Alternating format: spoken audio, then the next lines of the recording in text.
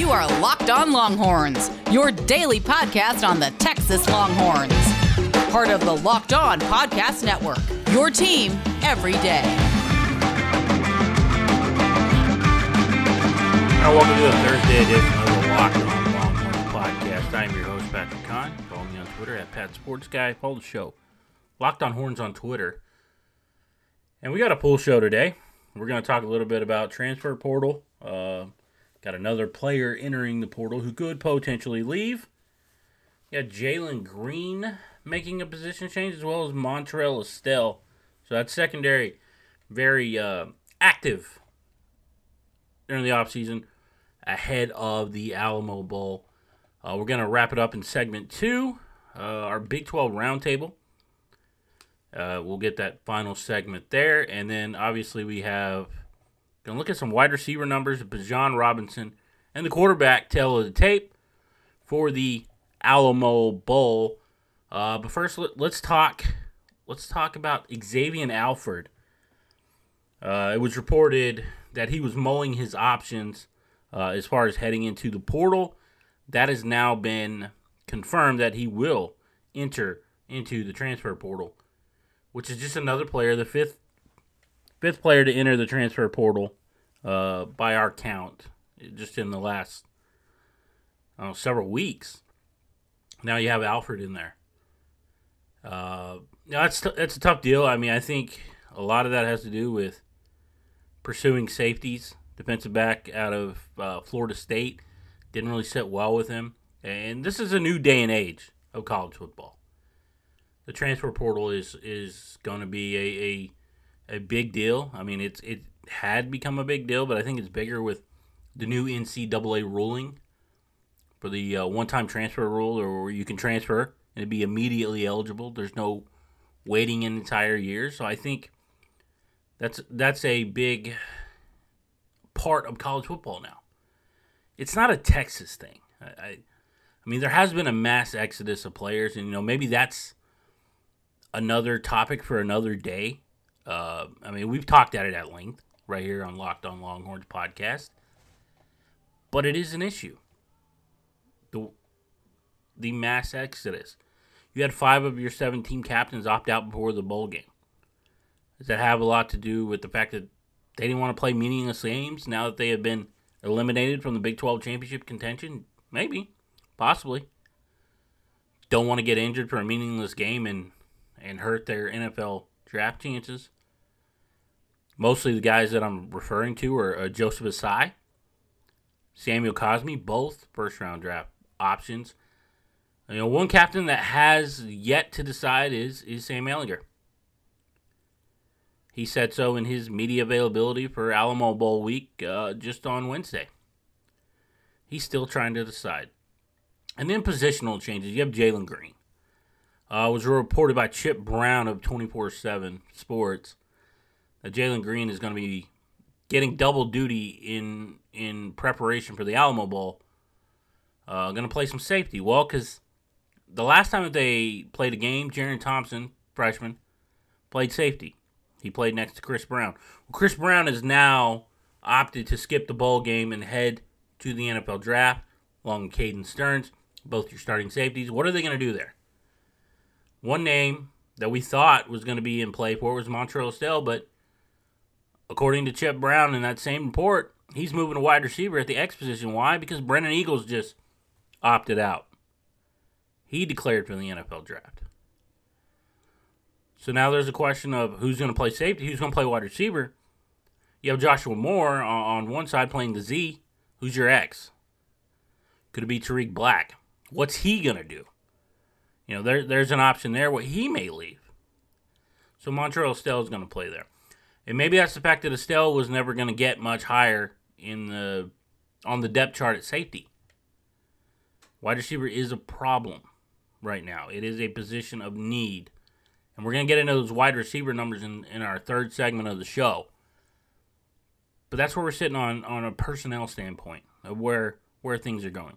There's a lot of moving parts. Joshua Moore is expected to be back next year. There have been rumors that Jake Smith might be mulling the opportunity to hop into the transfer portal and find a different opportunity for him. Again, those are just rumors. I haven't heard anything substantial on it. But if you look at the wide receiver room, you have Joshua Moore, Jake Smith, Jordan Whittington are your top 3 players production-wise coming back next year. Or we think they're coming back. Tariq Black hasn't made a decision whether he's going to come back or not. He was the starter to begin the season, and then Brent Eagles took his job. Troy Omier is another guy that we're kind of waiting to hear about. Is he going to be up there? Is he going to be that next guy? We think so, but we don't know. He probably won't be available for spring football, if there is a spring football this year. Probably won't be available until, summer camp or the camp right before football season kicks off in August, late August. That's kind of where we're sitting right now. We got some guys coming in with his freshman class. But given the way that they used Bijan Robinson as a freshman, I don't think you can rely on a freshman to get a lot of production right off the jump. I mean, they're going to have to work their way in through the rotation. That's where it sits right now. That's where the Longhorns are right now. But go back to my point about Alford and joining the portal. If he was upset, I can understand it. But what happened to players sticking with their commitments, fighting through it? But if he's not happy with staff, I can't blame him. Maybe he doesn't like, working under Chris Ash. When he committed to play for Texas, Chris Ash wasn't in the fold yet.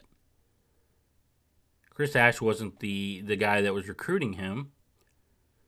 That was Craig Navarre. He was the defensive backs coach before he left and went to USC with Todd Orlando. And so that's kind of where we sit at this point. We don't know. All right, but let's get into segment 2. We're going to do the final segment of the Big 12 Roundtable. We have Steven Simcox from Locked On TCU, Joshua Neighbors, Locked On Big 12, and John Williams with the Locked On Sooners podcast. But first, I just got to ask, do you always feel like you're always on? Do you need a moment to chill? How do you hit that reset button, get ready for what's next with the holidays, family, everybody trying to figure out, are they coming together, are they not? There's a lot of stress involved. But if you need to chill, that's when you reach for Coors Light. It is made to chill. There's only one beer out there that is literally made to chill, and that is Coors Light. Coors Light wants you to know that no matter what sport is on this fall, Saturdays are your time to chill with bowl season. Plenty of options.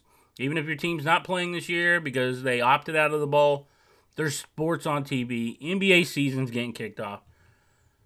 So why don't you just reach for that beer that's made to chill? Coors Light is cold lager, cold filtered, and cold packaged. Literally made to chill. It's as crisp and refreshing as the Colorado Rockies. Perfect for that moment to unwind. Crack open a cold one. That's the best way to do it. But make sure you're getting beer that's made by the Coors Brewing Company in Golden, Colorado. And as always, we want to remind you to celebrate responsibly with that Coors Light. And the great thing is you can get your Coors Light in the new look delivered straight to your door. Go to get.CoorsLight.com to find a distributor that's going to bring that beer right to you, and you don't have to get out on these holidays. Now, the great thing that you can do right now, staying indoors and trying to be healthy, is reach for that Built Bar. The improved Built Bar is even more delicious. It includes nut and non-nut flavors. One of my new favorites is the lemon almond cheesecake. I absolutely love cheesecake. 100% covered in chocolate. Low sugar, low carbs, high in protein. But if you want to go with the original, peanut butter brownie, mint brownie, two of my favorites. They're soft and easy to chew. There's no aftertaste, no chalky taste, no that texture that with your typical energy bar. Lose or maintain weight while indulging in a delicious treat. These bars are low calorie, low sugar, high protein, high fiber. Great for the keto diet.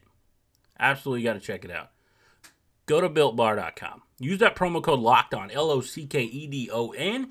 You're getting 20% off your next order. Again, use promo code LOCKEDON for 20% off at BuiltBar.com. All right, before we get into this roundtable conversation, I just want to remind you, Locked On Bets, the newest podcast, betting on college football doesn't have to be a guessing game. If you listen to the new Locked On Bets podcast, hosted by your boy Q and handicapping expert Lee Sterling. Get daily picks, quick hitting advice to make the smartest possible wagers. Subscribe to Locked On Bets podcast, brought to you by betonline.ag, wherever you get your podcasts. Let's talk bowl games. Any shocks? We'll start with Steven real quick. So I know he's got another gig to head to. Steven, initial thoughts on the Texas Bowl matchup with Arkansas? Yeah, it should be fun. I'm curious to see this TCU O-line has gotten better as the year's gone on. So I know Arkansas's record is not great, but just facing an SEC D-line to finish the year, like sort of what they look like and how they hold up. And, Sam Pittman has that team playing hard. I know the end of the season was tougher for them. One sort of interesting subplot here as well is Gary Patterson versus Kendall Briles, because Gary and Art did not get along well at all. They hated each other's guts. So I'm assuming those guys are going to, be taking that pretty personally, the offense versus the defense. And a chance for the Frogs to finish 7-4 on the year, which, would be a pretty good accomplishment considering they started the season 1-3. So it should be a fun one. I think it'll be a close game, a competitive game, and sort of a good measuring stick ending the season for TCU on some different matchup fronts. Yeah, I think it's going to be a fun one to watch. Honestly, it brings back an old Southwest Conference rivalry between TCU, Arkansas. So I'm excited about that. Dating back to the early '90s. John, just your thoughts on your initial matchup with Florida? I think it's going to be a lot of fun. I mean, two really high-powered offenses. It's going to be a really good test for the Oklahoma defense and Alex Grinch. Are they actually for real? Like, is this Oklahoma defense back to what we expected them to be after their early run in the early 2000s? And so, yeah, it's going to be a huge test for them. Obviously Florida's defense is going to be challenged as well by Spencer Rattler and the Oklahoma offense. To me, I mean, I still got some questions about this team coming out of the Big 12 championship. I mean, they only scored 3 points in the second half.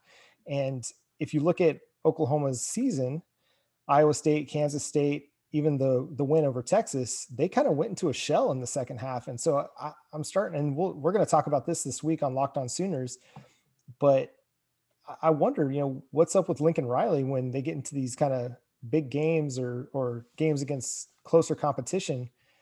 Why does he get so conservative in the second half? I don't know. It's a trend that's a little bit disturbing.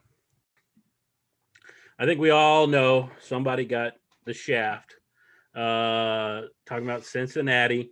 So my question is, if they would have expanded it to 8 teams, would they have put Cincinnati at 9? Yes. Yeah, I agree. I might have to quit college football if that were the case. That would make me so angry. I got pretty close today, John. I got pretty close today. Like, I would tell you guys, I just did this on the Big Ten podcast too.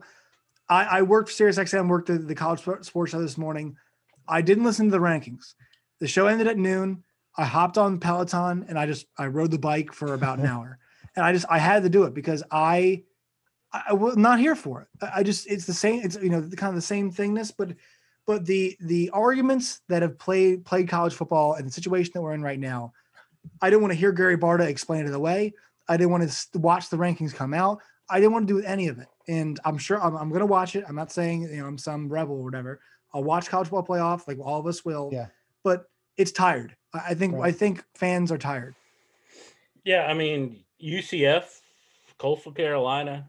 I mean, in the Cure Bowl, Coastal Carolina. Right, in the Cure Bowl. But yeah, I mean, it's ridiculous. Like, don't get me wrong, I know why it happened the way it did.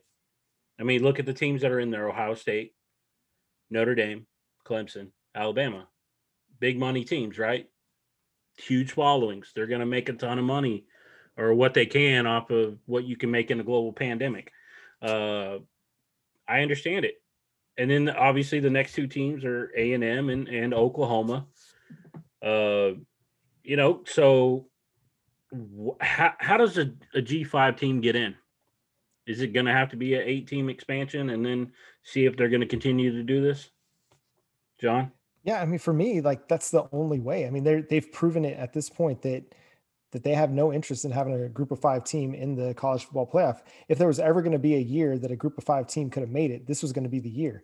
And they just said, "Nah, we're good. We're going to let Notre Dame come in after getting mollywopped in the ACC title game." And yeah, so and I have no group of 5 rooting interest, but I just want I just want fair, and I want opportunities for these teams. That, I mean, what else can Cincinnati do except go undefeated on their schedule, and you're still not going to let them in?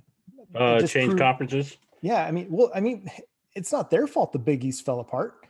Yeah, like they can, I'd be happy to welcome them into the Big 12. A good basketball history, pretty decent football history. Like, they're not a bad school to bring into the Big 12 if they wanted to expand. But I mean, yes, the Big East fell apart. Teams abandoned the ship and went to these other conferences.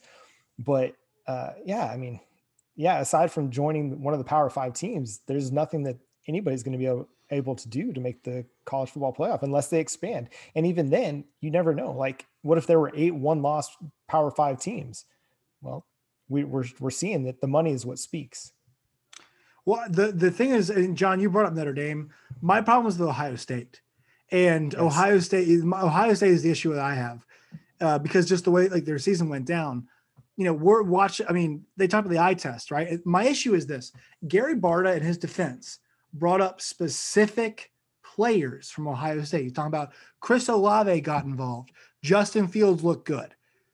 Like, I don't agree with that argument at all. But if you're going to use that, what do you say about yesterday's win against Northwestern? This was a team that couldn't let their quarterback throw the ball in the end of the game when they had to ice it because they didn't trust him to throw the ball against Northwestern. Like, that's the problem I have, is that Ohio State's season, if they played more games, would go one of 2 ways. Either one, they're going to improve and build off what, the problems they had, or 2, they're going to lose to somebody better, somebody else. Like, that was going to happen inevitably.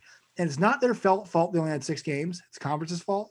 But still, Cincinnati's schedule, they played Army, who was ranked at the time when they played them. They beat Memphis. They beat UCF. They beat SMU. They beat Tulsa. Ohio State beat a lot of bad teams, And they always they brought up that Indiana win a lot, didn't they? Right? Talked about how good that Indiana win is. What bowl game is Indiana in? Because when it came to talk about how close that game was, how great of a win it was, Indiana is not in a good bowl game now and got hosed. So, apparently we have a lot of reverence for Indiana, but when it comes down to where their bowl, proceedings, I forget which game they're in, but they're not in the year Outback. 6. Outback. That's right. Yeah. And they're not in the year 6 bowl. They're not there. They're not there at the end of the day. That brings up another one that I want to bring up, and I'll ask you and John about this. Why is North Carolina in a New Year's 6 bowl? ACC needs 3 teams in the New Year's 6. Shocking. I'm sorry, but Indiana deserves it more than North Carolina, in my opinion. And I love North Carolina and I love Mac Brown. But if we're going to talk about putting teams in, you have a team that's on the outside of the top 12 in a New Year's 6 bowl. How does that make any sense? I don't understand it. Oregon's 25th. Yes. Well, I mean, they won the conference, but they're still 4-2. 4-2. And they were only in the game because Washington got COVID. And also, one more thing, Indiana's playing a 4-5 Ole Miss. So, I mean, this year's a little bit weird because there's going to be a lot of teams with losing records that are in it. But I mean, you could have found a better team than North Carolina to put in that Orange Bowl against. I mean, I'd rather see Miami in that, and that would have made a lot more sense because it's a regional game for them. But yeah, I don't know. The scheduling is just weird, and college football this year is just crazy. Can I pitch something really fast, John? Would you like to see A&M versus Oklahoma? 100%. Yeah, I was going to say in the Cotton Bowl, that would make a lot more sense to me. That was the game that I was hoping for, actually. Right, because and also schedule UNC in Florida. Like that's a compelling game. Mm-hmm. UNC in Florida, put them in Florida, right? And then you can just do the Cotton Bowl, just have A&M and Oklahoma. And I guarantee you, A&M, for as mad as their fans are, they get out to play Oklahoma. There's no way they're going to go in, lackadaisical and let OU trounce them. They I mean, or at least with that mindset. I'm not a big fan of the anti-Texas Bowl. having Texas A&M and Oklahoma. No, I'm just kidding. I think that would be well, yeah.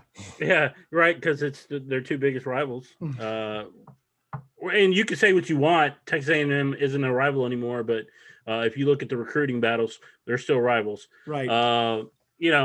I'm interested in that bowl game though, the Orange Bowl itself between A&M and UNC, because I want to see Mac Brown stick it to the Aggies one more time. Yep. I'm not gonna lie. I want to. I'm see here it for that. one more time. Yeah, exactly. And everybody's like, "Yeah, do it, Mac. Go for it." But I thought it would be interesting to get us all together, talk this, and I'm sure we're going to do it again as the offseason progresses. But I want to thank Steven Simcox from Locked On Horned Frogs. We got Joshua Neighbors from Locked On Big 12 and John Williams. We got a love-hate relationship between me and John, both Cowboy fans. But, I cover Longhorns. He's covering Sooners. Check him out, Locked On Sooners. Appreciate you guys. Yeah, thanks, Pat. It's been fun. All right, before we get into the final segment of the Locked On Longhorns podcast, are you ready for football? College football heads into bowl season, and there's some big matchups. NFL regular season's only got a couple weeks left, with the playoff picture becoming more clear. There's only one place that's got you covered, and one place we trust. Go to betonline.ag. Sign up today for a free account at betonline.ag. Use the promo code LOCKEDON, LOCKEDON. We're going to give you a 50% welcome bonus. NFL games of the week. We got college football top games. All the biggest stories in college football. We're going to get you all set up. Don't sit on the sidelines anymore. Get in on the action. Don't forget to use that promo code LOCKEDON to receive 50% welcome bonus with your first deposit. BetOnline, your online sportsbook experts. So there's one area that needs to be improved when it comes to the Texas Longhorns offense. Now, if you look last year's numbers versus this year's numbers, they're comparable. Maybe, they average less than 8 yards less or fewer per game in total offense. 465.8 in 2019, 457.3 this season. But they're averaging almost 6 points more, or over 6 points more per game. Their passing offense is a little bit lower, but their rushing offense is better. Why? Because they finally decided to start using Bijan Robinson. But one of the things they got to get better at is yards after the catch. In 2017, Little Jordan Humphrey had 265 yards. That was number 122 in the country. So that's 7 yards average of yak, yards after the catch. But in 2018, he was number 10 in the country. He had 592. In 2019, Devin Duvernay was number 3. He had 719 yards. But this year, Joshua Moore is on number 140 at 161 yards. And these are just wide receiver rankings. 92 of that 161 yards came against UTEP. Since then, just 72 yards. That's less than 10 yards a game. They don't have that dynamic player with the ball in their hand at the wide receiver level. Many thought Joshua Moore was going to be that next guy. He wasn't. Was he hampered by injury? Possibly. We know he was. How much did that hamper him? When he was healthy, was he making those catches? Not at the same clip that he did against UTEP. Yeah, he led the team in touchdown receptions, but if you look at it, he caught the ball only 19 times the rest of the year after UTEP. That's when he had his best game. They need to do that. Your running back, your leader in yards after the catch was Bijan Robinson. He had 171. 13.2 yards per touch of yards after the catch. That is where they need to go more. Bijan Robinson should have been playing from the jump. He's your leader for yards after contact carrying the ball. 392. So after catch and after contact, over 500 yards. He led your team in yards from scrimmage this year. But he didn't really get to start until after Oklahoma. Texas offense waited 5 games in, to get Robinson involved in the offense. And that is a direct shot at Tom Herman, because it's his fault. He should have been getting the ball a lot more. Of college football running backs with at least 75 carries this year, Bijan Robinson had the second highest yards per carry after contact, 5.1. The guy that was ahead of him, Ty Jordan, 5.4. So he's only 0.3 yards better per touch. Texas needs a wide receiver who's as dynamic with the ball in his hand as Bijan Robinson.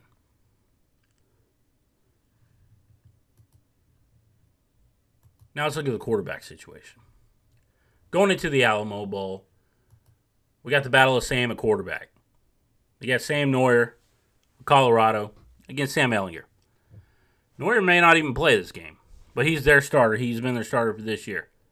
When you look at the numbers, you overwhelmingly see that Ehlinger has better numbers.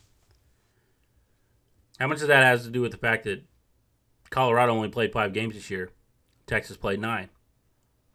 Possibly, but when you break it down on a per-game basis, Sam was better. Sam threw the same amount of interceptions in four more games. He was not turning the ball over as much as Neuer was. What about running the football? Ehlinger again, better. Neuer had 5 touchdowns in 5 games, so on an average, he had more than Ehlinger, who only had 8. But when it comes to running the football, Ehlinger is that dual threat. Neuer can be that as well, but again, he's got a shoulder issue, may not play in this game.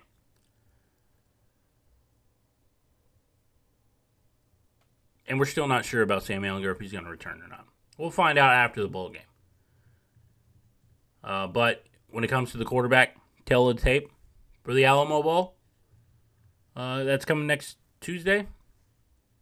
Give the edge to quarterback Sam Ehlinger. But that's going to do it for this edition of the Locked On Longhorns podcast. Once again, I want to wish you a Merry Christmas Eve from everybody here at Locked On Podcast Network. Make sure you're checking out Joshua Neighbors, Locked On Big 12. You heard him earlier on the roundtable. Go check out his podcast, Locked On the Big 12 Podcast. Make sure you're listening each and every day as we bring it to your team every day right here on the Locked On Podcast Network. But on behalf of the Locked On Big 12 team, I'm Patrick, and I will see you tomorrow. Hook 'em.